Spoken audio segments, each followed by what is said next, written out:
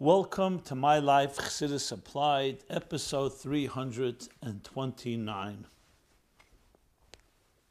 This program is dedicated in memory of David Halevi ben Nechama, whose yahrzeit is on the 15th of Cheshvan. We are in the week of Parshas Vayera,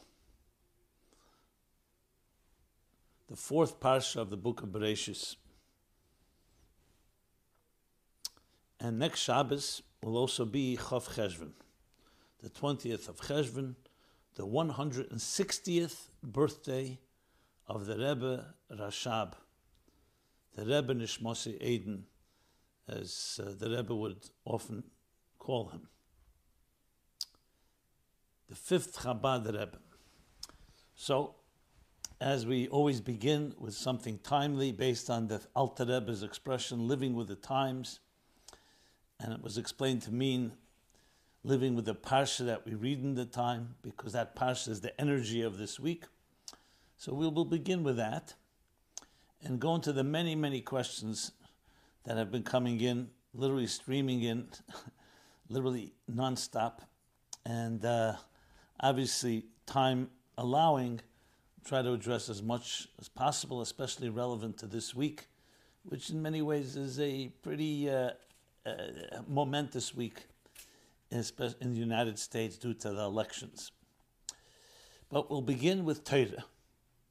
And from Torah, Staka Baraisa Bar Alma, through the lens of Torah, we look at the world, which allows us to see it from the perspective of the Creator, from God's perspective, perspective of Hashgacha Pratis, divine providence, with Hashem's mysterious plan at work, which is quite obvious nowadays more than ever due to the pandemic, due to all the other unpredictable, surprising, and even disturbing and disruptive events of our time. So, many questions actually came in connection to this parshas. This is, of course, the two parshas, Lech Lecha and Vayera, are the primary story of Avram Avinu, somewhat also extending into Chayei Sarah. But the primary story is Lech Lecha and Vayera. So, I think a good way to begin is with this question, a general question. Did the biblical stories of the Avos actually happen, or are they just metaphors and parables to teach us lessons on how we should behave as Jews? So that's a good way to begin. We know that there are four different levels of interpretation of Torah. Rosh Tevis, the acronym Pardes, Pshat, Remez, Drush, Sod. So while there is an esoteric and deeper mystical meaning, Sod, and there is a Drush, a Talmudic and homiletic meaning in every verse and every word, in every letter of Torah, and Remez, an allegorical, metaphorical meaning. But there's also Pshat, and it begins with Pshat. Ein mikri yetzim b'dei pshutei. So every event and every narrative and every character and all the stories we hear in the Torah are not theories, not parables. They have many lessons and layers of lessons, but it begins with Pshat, that yes, there was an Avram and there was a Yitzchak and a Yaakov and a Sarah, Rivka, Rachel, Leah. That's the way we understand Torah in a traditional fashion. And when you understand its deeper meaning and its lesson to us, then you realize that part of that is also that a human being or location existed at a certain time in history when it manifested in a literal way, in that time and space. So Avram Avinu, besides the fact that he is our first forefather, first of the Avos, and Sarah, first of the Imos, of the matriarchs, they lived in their time, and their stories are actual stories that happened. But above all, their story is really a spiritual story that lives on till this very day. And it's not a contradiction. They go hand in hand. And as such, we can derive lessons from their lives to the Avram and Sarah, so to speak, within each one of us, to the Yitzchak and Rivka within each one of us. And the same with all the other elements and narratives and characters and personalities in the Torah. So that's the short answer. But we need all four dimensions, because Pshat alone does not necessarily give us the directive all the time. Sometimes the literal story may seem distant and irrelevant to us. That's why we need the deeper and other levels and dimensions of interpretations to help us get the entire picture. To use the expression from the Rameh Mipanui, who one of the great Kabbalists and commentators, Shalosh cites it as well, that the Torah midaberes belyenim umeramezes betachtenim. People think the Torah talks about things below and alludes to and hints to things above. No, the Torah begins with a story above, a spiritual story. As I mentioned, the Stakel Baraisa, the Torah is the blueprint for creation. So it precedes creation. Alpayim shana kodma Torah la'elam.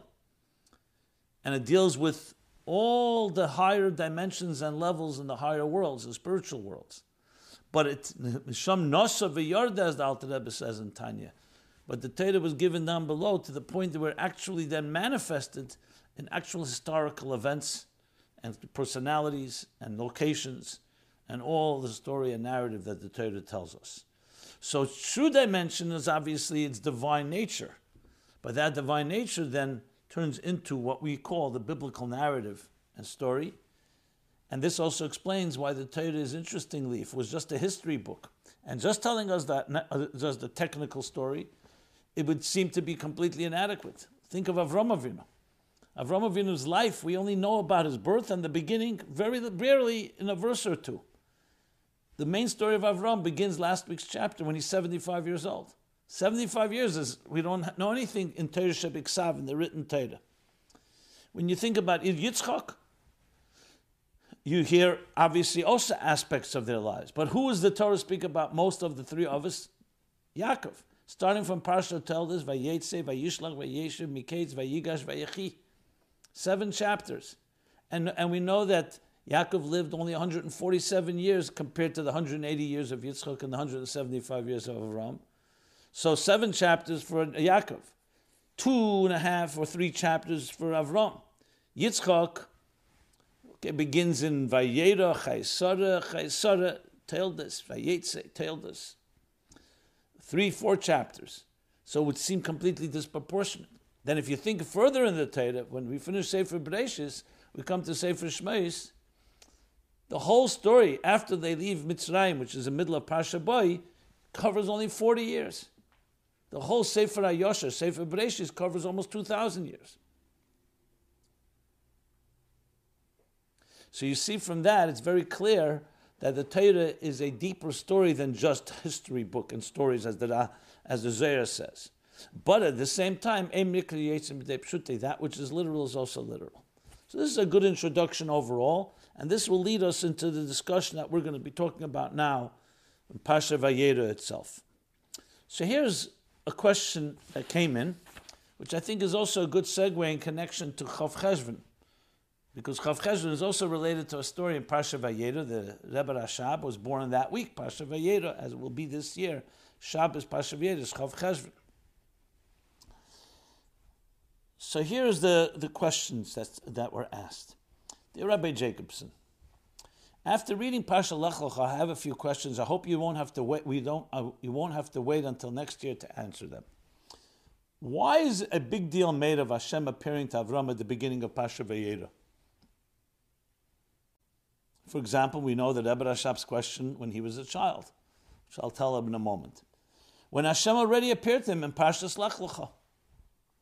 Question number 2. Similarly, why is a big deal made about the 3 Malachim delivering the news to Avram and Sarah about the upcoming birth of their child in Parshas Vayera when this was already promised to Avram at the end of Parsha Lech Lecha? And number 3, why is Avram identified as the first Jew due to him recognizing the Creator at a young age when there were many in previous generations who recognized and communicated with God? For example, Adam, Cain, Chanoach, Noach, Malkitzedek, etc. Thank you in advance, and thank you for your inspiring broadcasts every week. So I thought an appropriate question, being that it relates to a story with the Rebbe Rashab, which only intensifies the question that this individual is asking. The Rebbe Rashab, when he was 4 or 5 years old, is it 4 or 5 or 5, 6 years old, he went in to the Tzemach Tzedek. Remember, the Tzemach Tzedek was Nistalik and Tov Reish Chavov. That would be 5 years, 4 or 5 years old, 5 years after the Rebbe Rashab was born in Tafresh Chav Aleph. Okay, which is the equivalent of 1861. So he was 4 or 5 years old. He went in for a bracha, for a blessing for his birthday. Little boy goes in. He comes in, he starts crying. Tzemach Tzedek said, "Why are you crying?" He says, "I just learned, Vayera Elov Hashem, that Hashem appeared to Avram Avinu. And why doesn't he appear to me?" The little boy cried.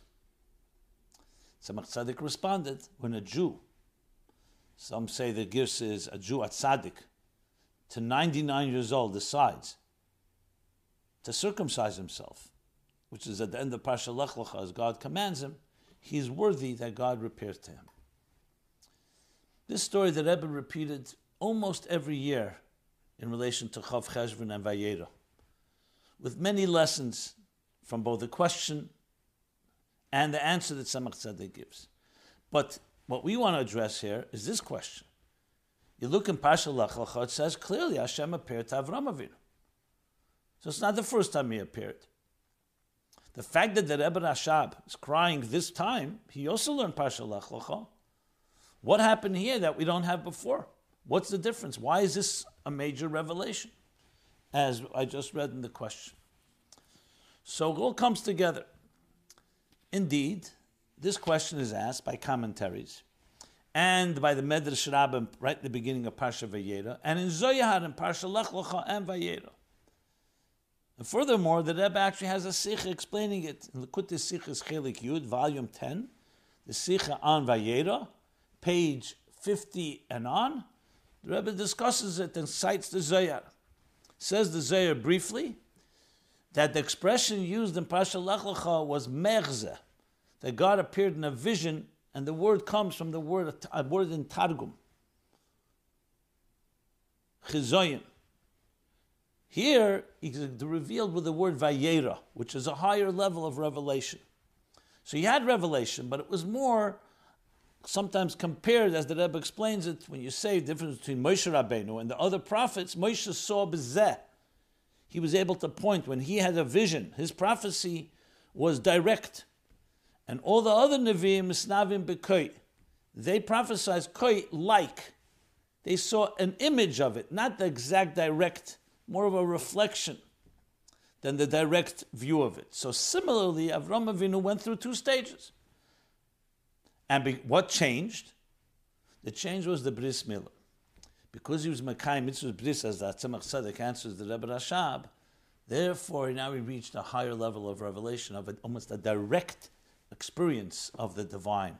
Not through a reflection and not through a moshel, an example, or a metaphor, or a levush, a garment, in the language of Chassidus. So that's the key difference.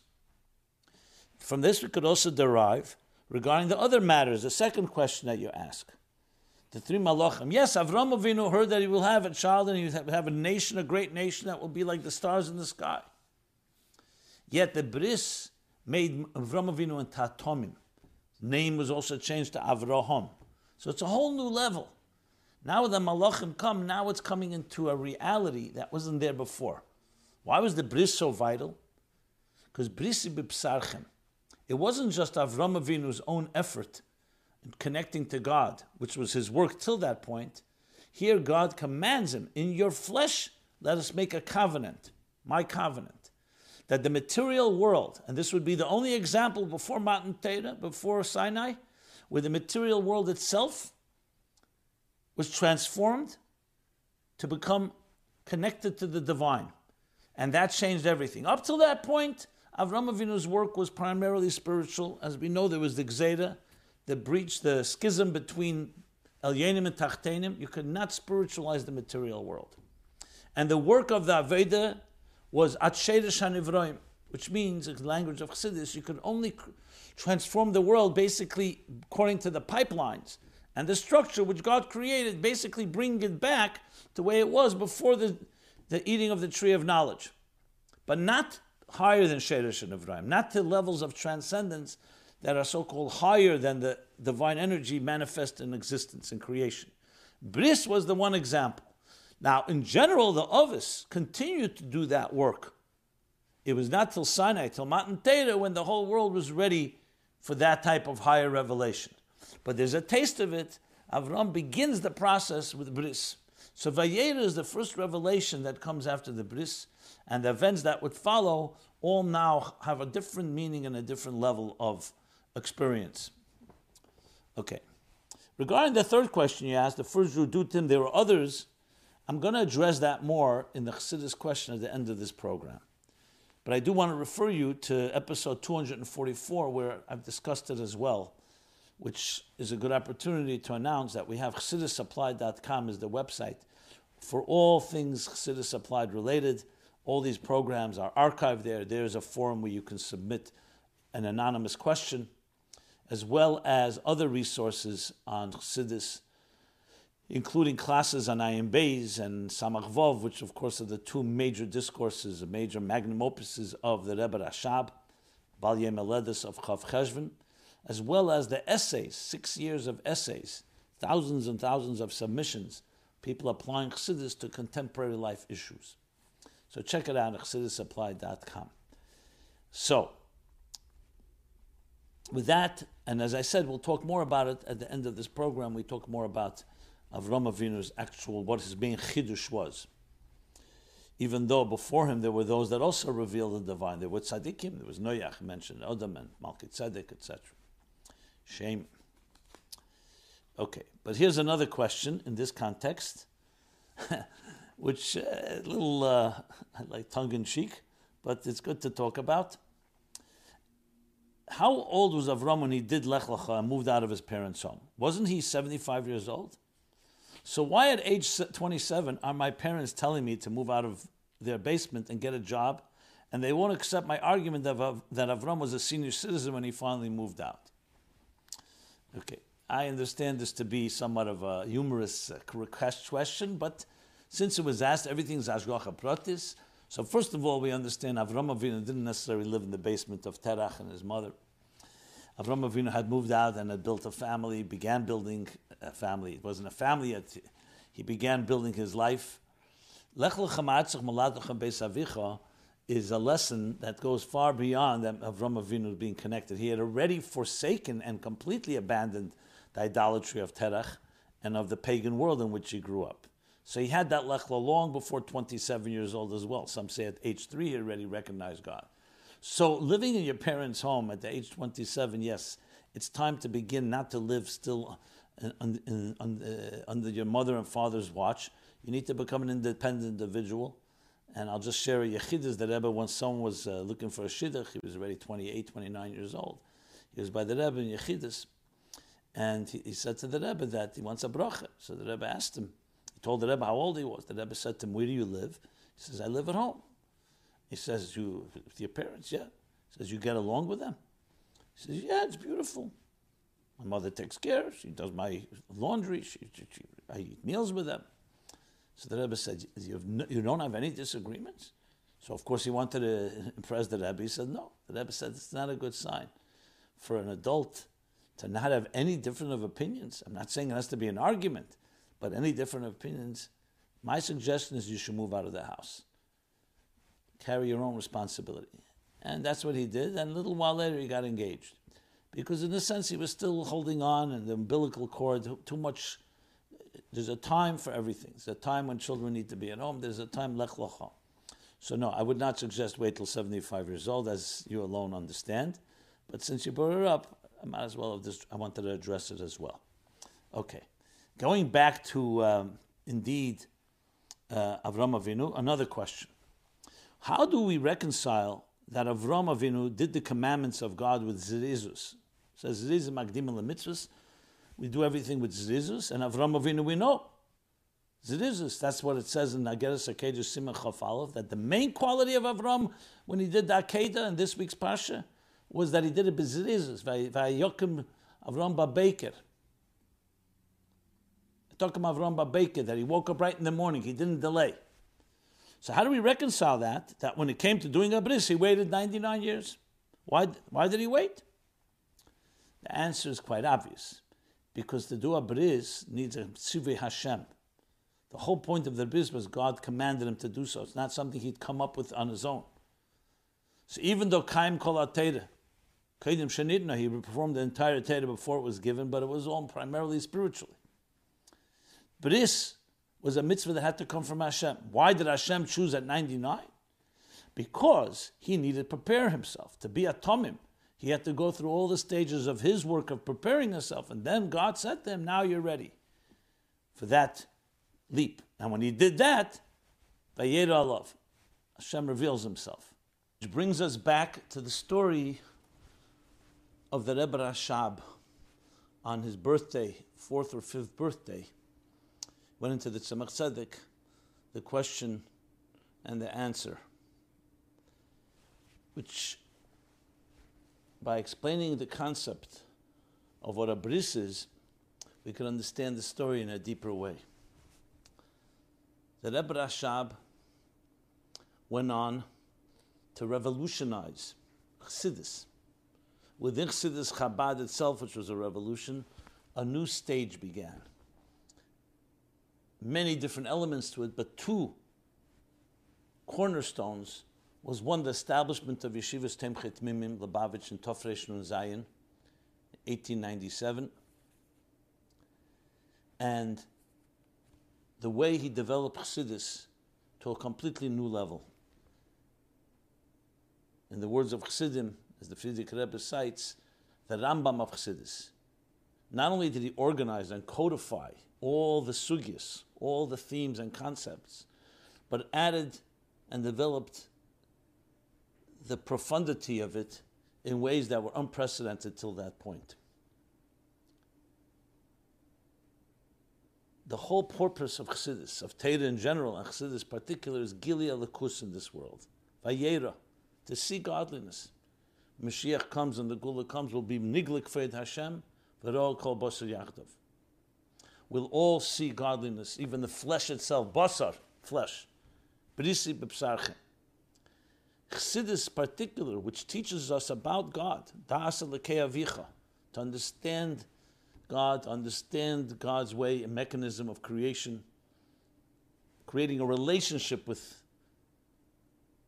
the divine, is what Chassidus is. The Rebbe Rashab, especially in the two magnum opuses of his Chassidus, Hemshech Tofresh Samach Vav and Hemshech Chaim Beis, does exactly that.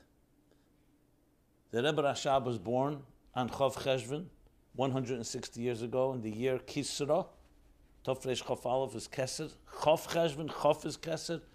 Kisra is Keser, as the Rebbe explains in a Sikha of Shabbos Pasha Vayera, Chav Cheshvan and Tov Shem Mem Zayin. And therefore, on his birthday, what is Keser? Which is the interface between the divine and existence, as the Rebbe Rashab elaborates. The whole Hemshech Chaim Beis is about Keser, beginning with B'shar Shegdum Yisrael Nasr Nishma, and they bound 3 ksarim for them, and the whole theme, Keser, is interface. So this little boy, the Rebbe Rashab, on his birthday, is going into the Tzemach Tzedek, he's crying for Gilia Lakus, for Vayera, which is the central theme of Chassidus and would be the central theme of the Rebbe Rashab's Chassidus. And what does the Tzemach Tzedek answer him? When Aida Tzaddik, to 99 years, makes a decision, Brisi B'Psarchem, B'Psarchem, he's worthy. This gave an Asinas Keach the strength and the directive and direction to the Rebbe Rashab to go on to build Temchet Mimim, not just, as he writes in Kuntzes Achaim, not just to learn Torah. It's not a just learning Torah is a tremendous thing, but there were other yeshivas. But to take the Torah, Nigla the Torah, Primis Torah, with Havedus Agdom Avdeidus Atfila, and Kima Mitzvahs Behidr, to take it and turn it into a tool of transformation of the entire world, to bring the Geula.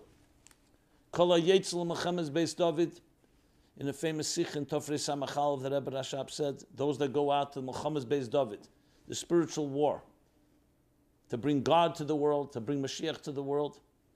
Keshev get krisis leishte. They write a get krisis. This doesn't mean literally. In halacha, it means literally, because they don't want to leave their wives and aguna.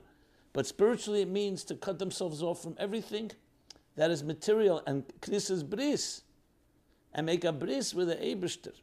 Bris b'psarchim, that their very flesh, a covenant to serve God in fulfilling this vital mission. Technically, it means together with your wife, together with family, to always remain atomim from temchet mimim, which is a nitzchiyizdik thing, to be a shliach of the Eibishter, Mechemes Beis David, to bring the Geula, to bring a lakus to this world, v'niglik v'edavai v'ro kol basar yachdov. So at the youngest age, it was already the beginnings, the seeds were being planted of this Rebbe, the Rebbe Rashab, Keser, Kisra, Chav Cheshvan, to create this interface, which in turn would lay the ground for the Frierdiker Rebbe's work and the Rebbe's work, sending shluchim all over the world to indeed finish this mission. One more question came in about Parshas Vayera, which is about Lot's wife. How do we know that Lot's wife turned into a pillar of salt? Wouldn't anyone who turned around to see what happens to Lot's wife also be turned into a pillar of salt? So how do we know? Well, the Torah, we know the events of the Torah not necessarily from eyewitnesses. We know it because the Eibishter told it to Moshe and it was all written down. So yes, even if no one turned around, and likely no one did, but the Eibishter knew that she turned into a pillar of salt. So when it's documented, it's documented. It's the same with so many different events. It's not necessarily the people that experienced it that told it to their children. That also may be the case if they knew about it, but primarily because Hashem said it to Moshe Rabbeinu. And that's how we know these events. A Balabadisha answer. Okay. We move now on to another topic. Though, as I mentioned at the outset, Istakel Baraisa Bar Alma, we look at everything through the lens of Torah. And therefore the world, Havle Elam Hazard, which means the nonsense of this world, is we're here to make a dida b'tachtenim, but that should not be our primary preoccupation. And yet Hashgacha Pratis is a factor. We live in lands, and we live in a land with laws and rules, and this week is election week. On Tuesday, the election of the President of the United States and other leaders of this country. So, this too we need to look at through the eyes of Torah. Some people's minds, especially this election, has been hyped and maybe nastier than ever before. People are very consumed with it. There's a lot of anxiety and stress. So I want to address that. I spoke about it last week. From a Torah point of view, from a Chassidish point of view, we have to look at everything as what is this as an opportunity toward bringing godliness to the world. Brisi b'psarchem, vayera hulav Hashem. And especially when something like this monumental happens, it's going to affect people. But at the same time, we have to remember that it's God that runs the world. So though we have to do our part in electing someone that b'derech hateva makes most sense, but we have to always remember that Hashem is running the world, and with that, there should be a certain calm, and that should be our driving force. So a few questions that were asked. Let's begin with this one. What is the Rebbe's view on preserving the USA? Dear Rabbi Jacobson, we know that America is in a great danger of stopping to exist as we know it. With socialism, identity politics, grievance, and victimization rampant in our country, political pundits talk about voting, campaigning, etc. But being that the Rebbe always saw far beyond everyone else, what would he say is the best practical way to save the United States? Thanks. Well, this is an assumption that the United States needs saving or preserving. You're entitled to your opinion, but not necessarily is that the case. From the Rebbe's point of view, as he made clear in Shabbos Parsha B'Shalach Tov Shem Mem, that in many ways this country is divinely ordained. What does that mean? Men founded this country, the founding fathers, but they were inspired. They were inspired by the principles, the universal divine principles, and established a country that are based on that. The essential human rights of a human being created in the divine image. As the Rebbe communicates with several presidents, that the foundations of this country are based on the Ten Commandments, on the universal Sheva Mitzvos B'nei Neach, 7 Noahide laws, which is the essence of every healthy civilization. All people are created equal, and by that birthright, endowed by the Creator with unalienable rights. As long as this country follows that foundation, that preserves it. That's its foundation. Tampering with that, of course, would be fatal. And that's why by the Rebbe, every election, every president, and every aspect of government, it was always about upholding those principles.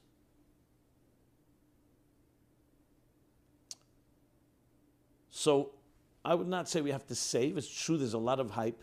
I do not believe that this country is either going to completely be destroyed or completely be saved. Let's be a little more nuanced, a little more gray area. Human beings, the leaders of this country are human beings, flawed, not jaded, in many different ways you can describe them.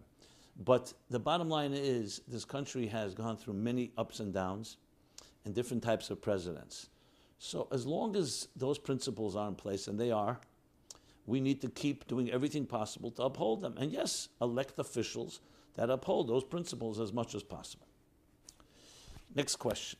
Government without God. Hi, Rabbi. I watched your video about government without God. In the USA, the government is established to protect the God-given rights we have that precede government. So while I don't disagree with your video, you could have made the stronger point that government is only there to protect rights given by God. I believe I did that, but point well taken, and I agree with what you're saying. For those that want to know government without God, go to meaningfullife.com and you'll see the different programs we do. And I did one of these programs in the last weeks. Obviously, we've been talking about elections and government, all again from the perspective of Torah and Chassidus. So let's talk about the election itself. Of course, it's inevitable to get a question: who should we vote for? Should we vote for Trump or Biden? So, besides the fact that as a non-profit organization, we're not allowed to endorse anyone. Yeah, that's true. At the same time, even if we were, I don't believe I would. Everyone has to make their personal decision. Yes, I did go vote already, early voting. And I don't believe in endorsing for another reason, because we endorse God. We endorse Torah. I say they don't need our endorsement, but I mean to say that's what we advance. That's our cause. Candidates are humans. We have to apply, and this is, I will discuss, the principles that each of us can decide. So let me frame it a bit. From our point of view, when I say our, I mean from a Torah point of view, you want to make sure that the leaders you elect are most aligned with the principles of Torah. Not get caught up with other people's hype. Let us not be shaped by all the hysteria on either side of the aisle.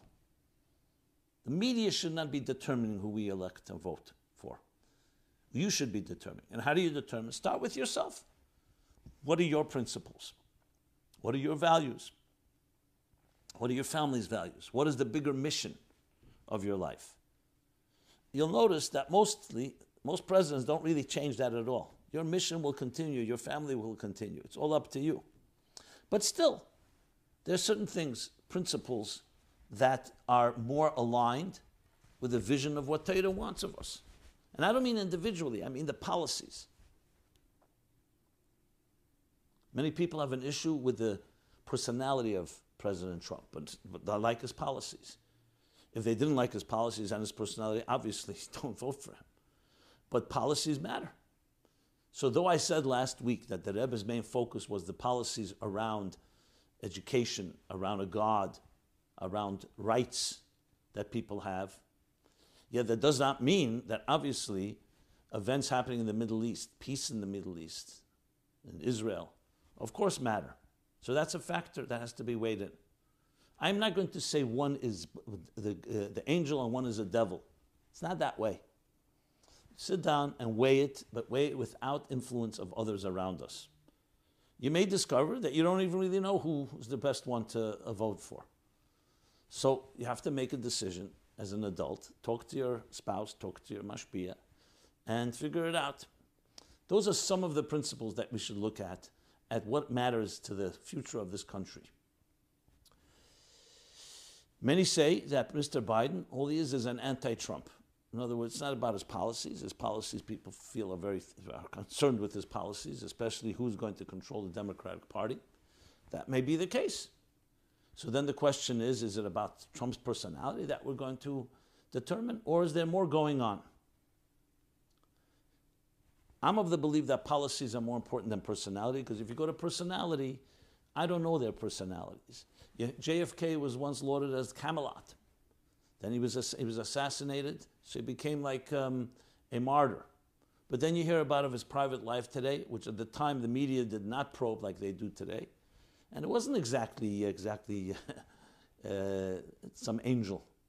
And the same with other presidents that seem to be openly, perhaps a little rough at the edges, ended up being extremely virtuous and so on. So personality is not the issue here as much as the policies. Obviously, you want to have a role model, an example. So I don't know if you're going to find that in Washington altogether. Many people argue that Trump was about disrupting Alma de Shikra, the false world, especially epitomized by Washington. And sometimes you need Sheker to disrupt Sheker. Disruption may be a good thing, and maybe that should continue. Obviously, COVID-19 has come into play, but here again, a lot of media, you can't even know whom to believe, how numbers are determined. Obviously, we all understand there's caution. Would anyone have done better than Mr. Trump? I don't believe so. It was caught everybody by surprise. The beginning, they didn't know what to do exactly. Now it's more under control. That doesn't mean the virus is gone. So I think there too, there's a lot, I don't know if there's much difference between the candidates. I don't think that's a factor, frankly. COVID is a reality, yes. The sitting president obviously will take the brunt of the blame, but is that fair? I don't believe so. So it really has to be, I believe, on other issues as well. Now, of course, there's economics, there's the lockdown issue, the other things that are being brought up, but again, there's a lot of smoke. You have to focus on, keep the eyes on the ball of what the mission of this country is, what the mission of our lives are, and see who most likely will advance that. Okay. I did speak about elections in episodes 136 and 137 and 321, which you can find at chassidussupply.com. Should it be a chilul Hashem for someone to publicize that they're voting for Trump? Would it be a chilul Hashem for someone to publicize that they're voting for Trump? In today's fragile political climate, would it be a chilul Hashem for someone to publicize that they're voting for Trump, lest it, God forbid, inspires the Antifa radical left to attack Jews? By the way, voting booths have a curtain for a reason. Why can't people just vote quietly without shouting from rooftops? The mere question, to me, is a tragedy. What does that mean? Is this a country you can vote whoever you want to vote for? Vote your conscience. That there should be an intimidation. That you should not be able to tell people. Some say the polls are all off like they were 4 years ago because people don't want to admit that they're voting for Trump because they'll be harassed, they'll be labeled. That's a country, that's a democracy.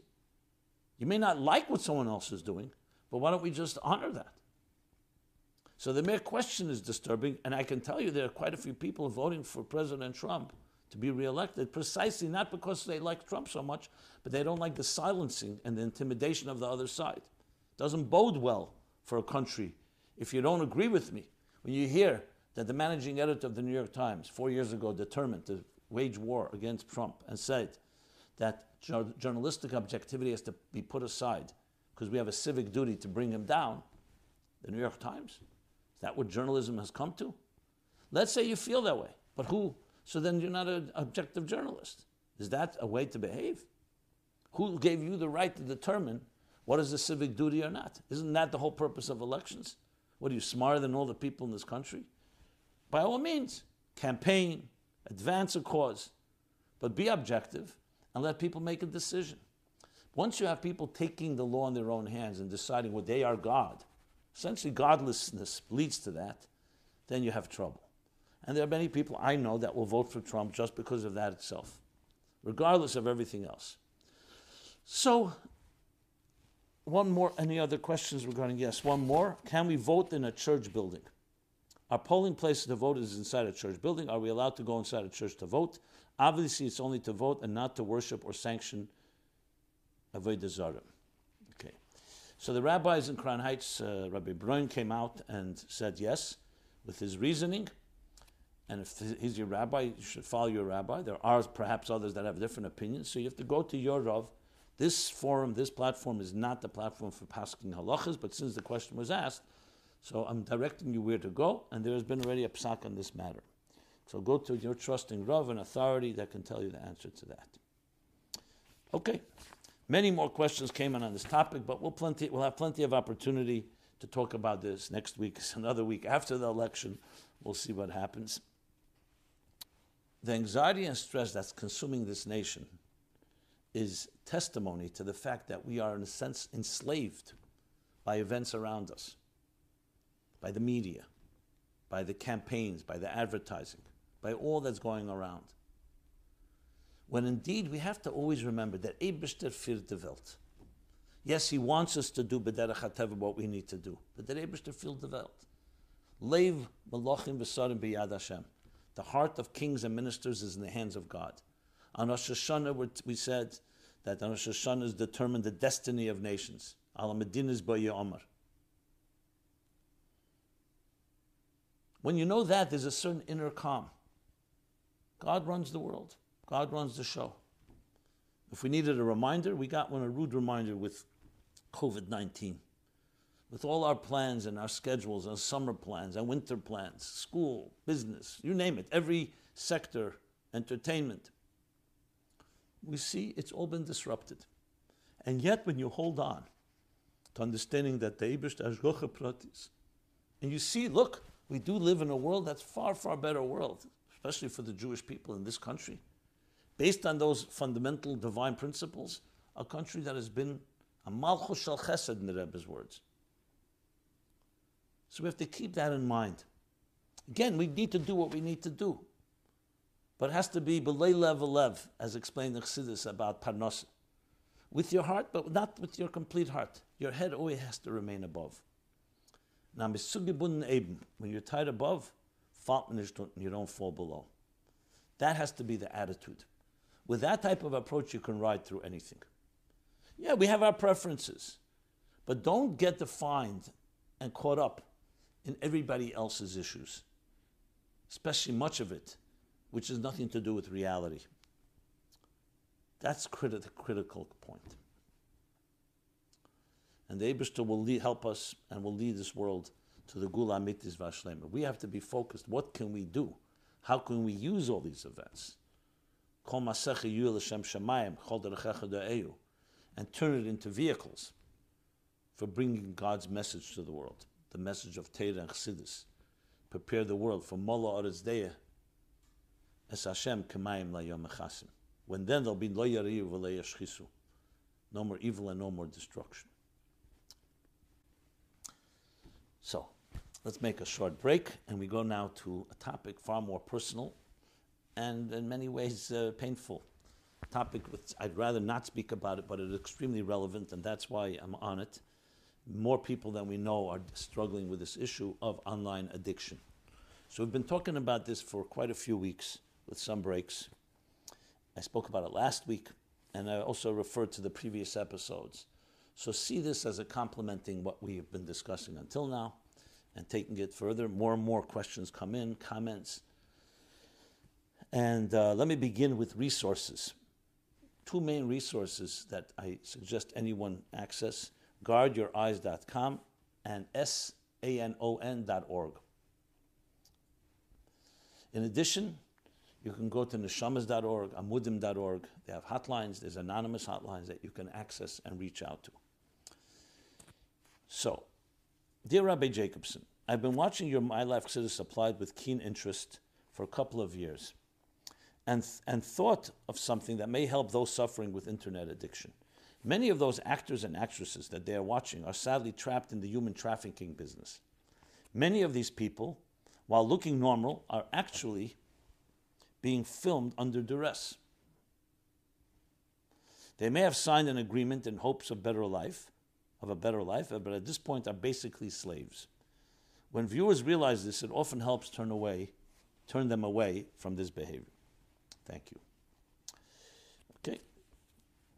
Well, we've been speaking, the angle, it began this discussion at this point about spouses dealing with their husbands who are addicted, online addiction, and how to deal with it. But obviously the issue is also regarding people themselves who are dealing with this problem, including bochrim, singles. So I'm transitioning to the topic itself, even though obviously it overlaps, because there I was addressing more how to deal with it if your spouse has this issue. So those are addressed in previous episodes. And again, go to chassidusapplied.com and you can access those archives. Here. This is being written by a bocher who's addicted to inappropriate sites and scared to tell his parents and ask for a filter. If one is a bocher who's addicted to online inappropriate sites, and is too scared to reveal this addiction, and is therefore frightened to ask his parents to make a filter, what should he do? Please answer as soon as possible, because this is something I'm struggling with as well as many others. Thank you. The first step in every situation, awareness, and awareness means you acknowledge it and you speak to someone. Not parents necessarily, not relatives. You have to find a mashpia, trusted person to speak to someone. Because like any negative thing, any infection, physical infection, if you ignore it or deny it, it begins to fester. Every infection needs fresh air. What's the fresh air in this context? To speak. If not, it begins to implode and tie you up in knots, and many other problems begin to happen besides the initial biggest problem of the addiction. Find someone to speak to. That doesn't necessarily going to solve the problem overnight, but it begins bringing in some healthy attitude, an objective perspective, and accountability. If you can't find anyone to speak to, many people say, I can't find anyone I can trust. So I gave earlier some websites that you can reach, neshamas.org, amudim.org. I mentioned guardyoureyes.com, sanon.org, where you can find anonymous hotlines to call and begin the process. Do not let it sit. Don't ignore it. Don't push it away. Address it.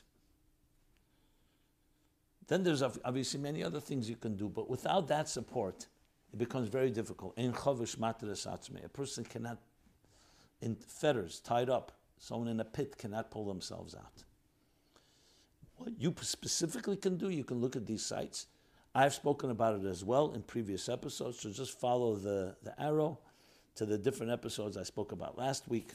I'll just give you quickly the episodes when I did speak. Episode 34, 132, 209, 256, 258, 260, 320, 324 through 326, 327, and now 329, this episode. Okay.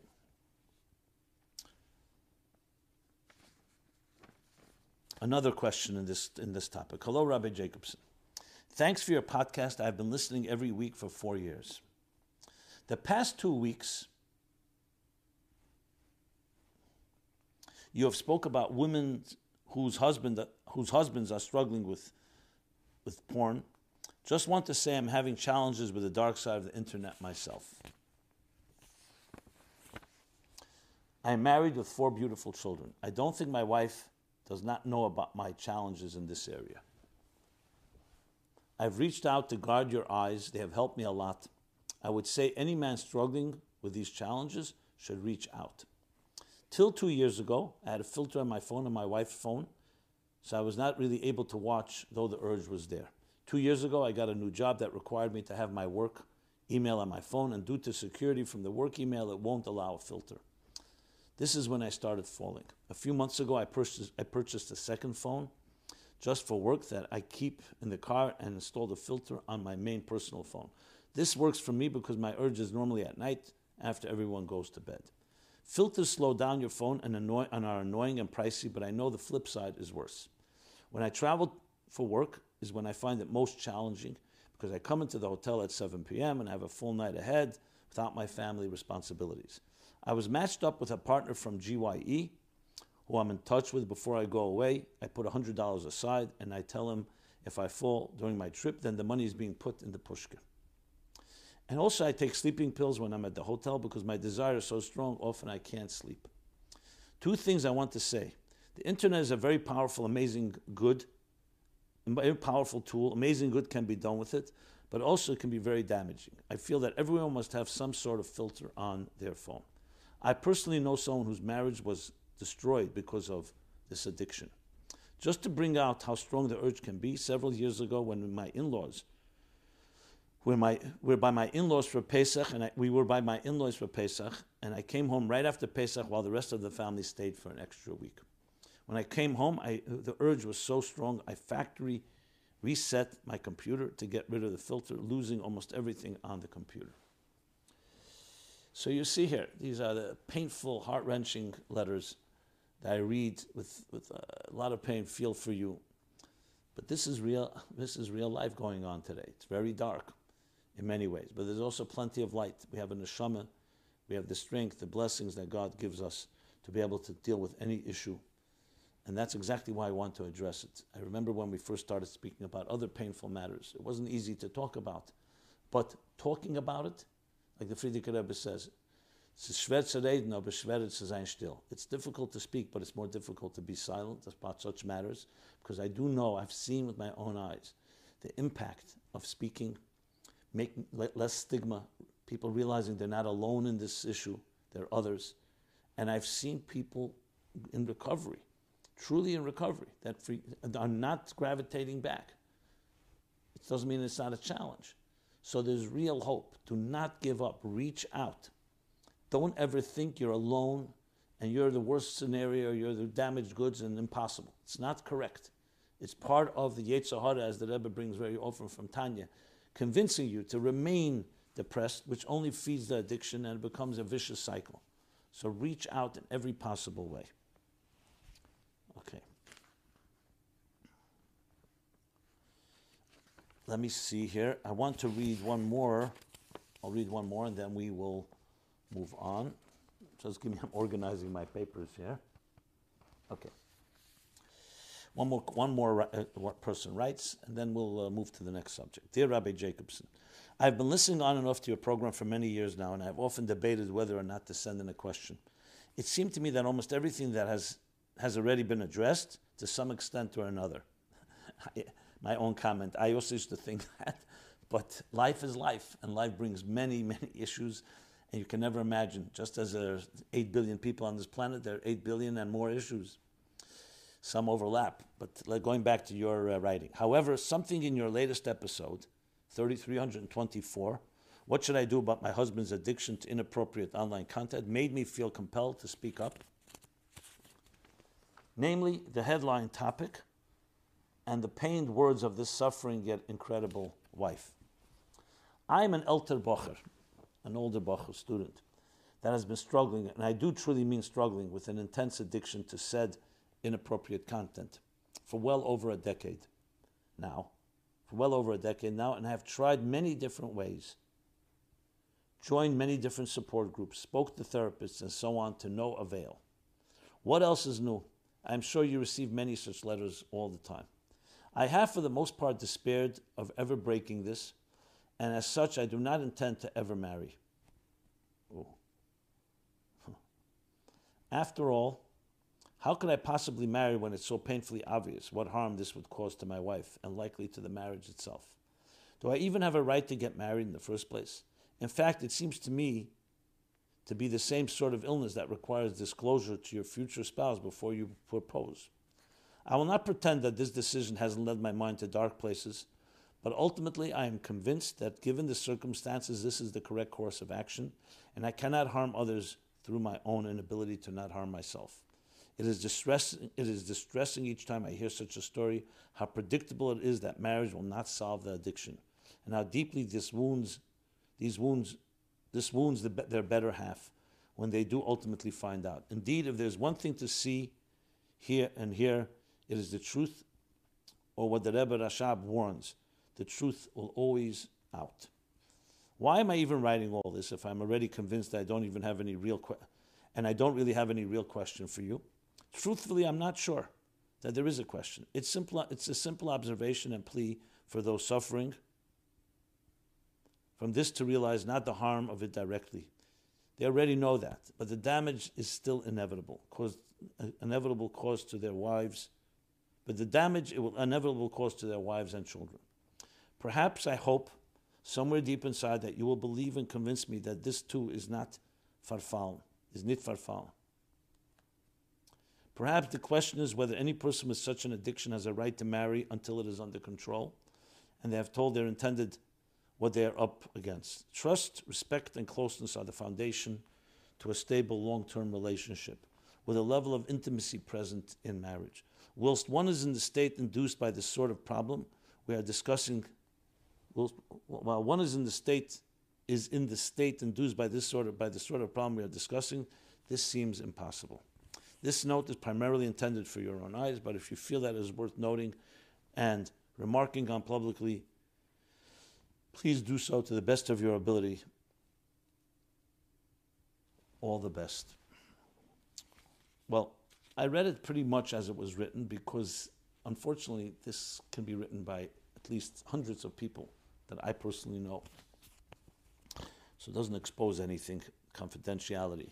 Let me just respond to you and anyone who else has such feelings directly. The mere fact that you write this way, even though it's extremely painful to read, I actually find deep respect for you. The integrity, your honesty, your candidness, your openness is actually the ingredients for the best type of relationship. You've written yourself off feeling that your addiction is stronger than your soul. You daven every morning, you say, Neshama shenasata bi tahirihi. The soul you have given me, God, is pure. Do you believe that? Pirush HaMilos. It's pure. It remains pure no matter what. Which means your purity is stronger than any toxins or any pollution. Which also means the fact that it's affected you to the point that you feel you're hopeless and you cannot marry tells me that the pollution has controlled now your mind and your heart, and that neshama teheri, that spark, that neshama that's pure, you've basically put aside or leave it buried. If God means anything, if a neshama means anything, it means that when we're dealing with challenges, we have the power to overcome any challenge. Frankly, if one does not believe that, what role does God have in our lives? When things are going well? And this is not only addiction, it's everything. We live in a world, it's a dark world. The Alter Rebbe says, Moli klippes v'sitra achra, R'shaim gevrim bei, almed deshikra. You think a neshama wants to come, a pure soul wants to come to this world? The whole world is polluted. Not just this addiction, the potential for all types of addiction and other things. But that's exactly the kavanah. When the Meraglim said we don't want to go into Eretz Yisrael, what was the grave sin? Not that there are challenges, that they came to a conclusion that we can't do it. There's no such thing we can't do it. If I was able to be in your presence, I would embrace you and tell you can do anything you set your mind to do. But not alone. You need someone to speak to. You need to work on it. I hear you that you've gone to groups and so on, which I commend you for. But no, there's no giving up. You need to get married. Not to solve this problem, because you're a great person. You have much to give. So you can bring much to a relationship. About sharing it or not sharing, that's an individual case-by-case discussion, depending where you are, whether you have a control over it or not. Obviously, you never want to gnevas das, go into a situation that later a wife finds out things that you didn't tell her, you should have told her. But who says you can't get in control? Maybe you can be simultaneous. Maybe that's a motivation. It's your life. You live once. Don't you want to build a family, children? To give all that up? You weren't born an addict. So just like it was acquired, it could also be unacquired. I know it sounds easier said than done, but it could be done. Do not give up. If this program means anything, is to tell anyone listening to this, never give up. It may be difficult, it may be uphill, it may seem impossible to you, but the impossible has been conquered as well.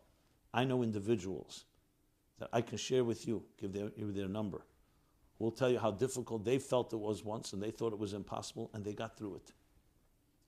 So people give each other strength, and with God's help, you could get through anything and come out stronger on the other side. Okay.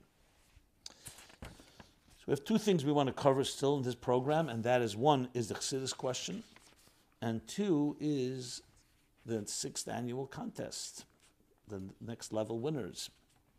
The Chassidus question is a follow-up to last week.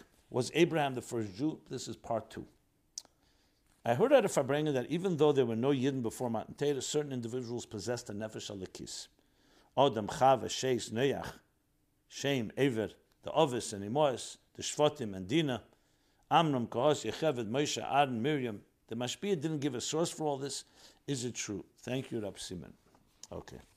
And this goes hand in hand with the question I read at the beginning about why is Avram identified as the first Jew? Due to him recognizing the Creator at a young age, when there were many before him that recognized God. Okay, so let me just briefly sum it up. I have a bigger question. I'll answer a question with a question. Here's the question. It says in Tanya Perek Beis that the Nefesh Hashem is B'Yisrael, the second soul in the Jew, after the animal soul, in Perek Aleph, first chapter, is the Nefesh Alikis, the divine soul. And goes on to bring proof from what? From a pasuk in Bereshis. That God blew his breath into the nostrils of Adam, of the Adama, right? And that made him into a living human being.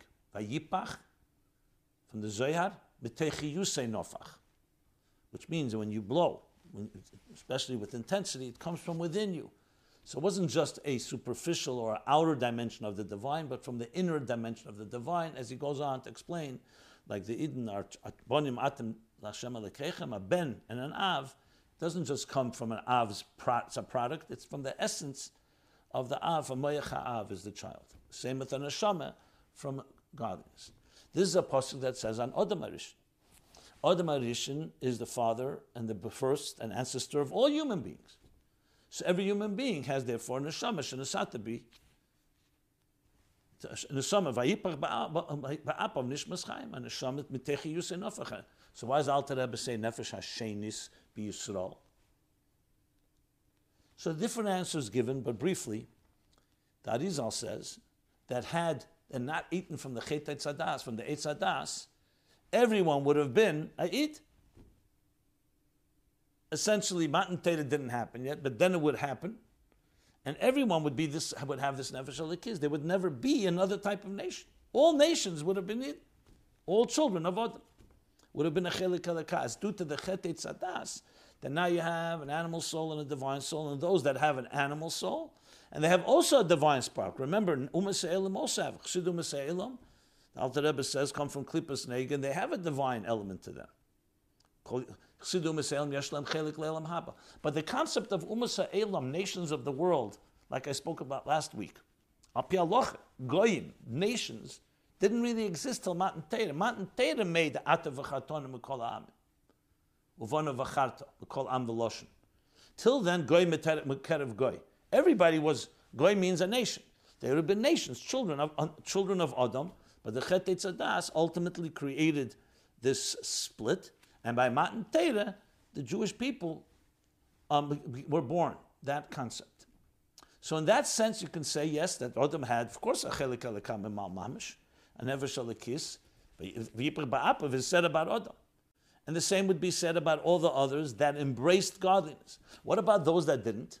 What about the children of Adam that embraced Avodah Zarah, or Shvichas Domim, or the other Isurim of Sheva? They defied the Sheva Mitzvahs B'nai Neach. Remember, Tayyag Mitzvahs were not given yet, but the Sheva Mitzvahs B'nai Neach were given to Adam already 6, and the 7th was given to Noach. So we know what happened. The Mabul came. That means they didn't act on this Vayipach Ba'apov. They also had it, but they didn't act on it. But since there was no formalization that happened on Matan Torah, you could say that at that point they basically didn't access and didn't act on the nefesh alikis. But the world was a different reality. You could not speak about the world. When Alter Rebbe speaks about the two nefashos, he's speaking after Matan Torah. Before Matan Torah, the whole discussion is a different one, because you don't have a Jewish nation and non-Jewish nation. So the whole nefesh shenis b'Yisrael you cannot speak about. You could speak about two souls, and it's not yet formalized Essentially, it was up to human choice. So Adam, or the Ovis, kaimu kol ha-Torah ad shelei nitna. They kept the Torah even before it was given at their volition. It was only bris, as we spoke earlier, that was a mitzvah from above, mitzvah v'esa, that God gave that mitzvah. And that's why it permeated the physical world. So even Adam Harish and all the others, until Matan Torah, did not transform the material world, even though they had the Vayipach Ba'apav Nishmas Chaim. So a topic that is not really addressed. Much of what I said, some of it is based, I said, on the Rizal, some of it is my own explanation of it. If anybody has sources or another way of looking at it, by all means. But this is also based somewhat on the Rebbe's notes in a footnote in Likutei Sichos Chelik Yud Gimel, page 230. Footnote on the Rambam in Hilchos Sefer Hilchos Shemitah V'Yevel, I've mentioned it many times, which says, Lo Shevet Levi Bilvad, Ela Kol Ish V'Isha Shanod V'Ruche, and explains Kol Ish V'Ish, every person who dedicates his life, commits his life, is Harizeh Miskadesh Kedesh Kadashim. He becomes sanctified, holy of holies, like a Kohen Gadol. And the Rebbe explains it also includes Zumas Eila. So he doesn't really talk about before Matan Torah and after Matan Torah, but combining all these different sources, this is somewhat of the picture of this topic. So now, why is Avram then recognized? We see in the Maimer Bosel Legani quotes the Shir Hashirim Rabbah, right? That what? Bosel Legani Achesi Kala, Legani, Legununi like Siv Kanel Legani, Lemokim Sheikar Shchina, Sheikar Hay Betchila, Sheikar Shchina Betachtenim Isa. Then it goes on to say that Adam, through the Chet Tzadas, the Shechina was concealed, even though it was initially on earth, revealed, before Eitzadas. The next generation, 7 generations until Avram, that concealed more and more the Shechina, the divine presence. And Avram was the first one that reversed it. Why Avram? What about Noach? What about Shem? What about all the other names that you mentioned? Because Avram formalized it. Avram not only recognized God, he went and defied the pagan world and went to publicize God. So he's considered the first to begin to formally recognize and therefore reveal the divine in this world. Obviously, Noach did it to some extent. Obviously, Shem and others did it as well. But not to the extent of Avram Avinu. Avram begins a new chapter, which would lead 7 generations later to Moshe Rabbeinu. And that's why Avram is credited that he actually went and fought this battle to bring godliness, Vayikol Akel Elam, that God and the universe are really one. The divine is within all of existence. Okay. With this, let me conclude with, we've been doing the essays that were the 6th annual My Life Chassidus Applied essay and creative contest with the different 8 tracks, 8 different winners that we had this year. 4 men in Hebrew essays in Israel, 4 men, 4 women. Well, actually more than 8 winners. Those are 8. And then we had as well 3 winners in English essays, that's 11, and 12 winners, and a creative track that we began this year. So we've been going in order. I've covered the first and second place winners, both in English, in the creative, and in the Hebrew. So I want to do the 3rd place winners in all these different tracks.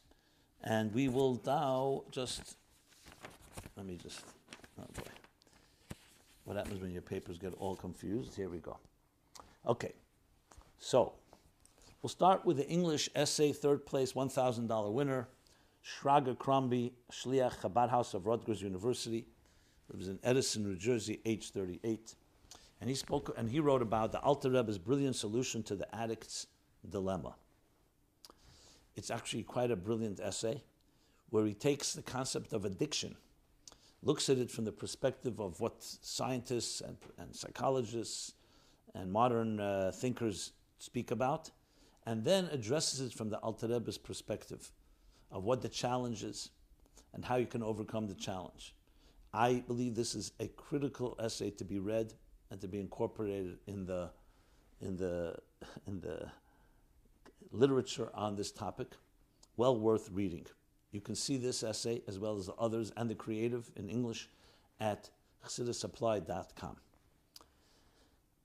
The 3rd place Hebrew essay for men was Rabbi David Zalmanov, Kiev, Ukraine, and he wrote about how to choose the correct diet in Hebrew, Ketzah Livcher Diet and Nechena.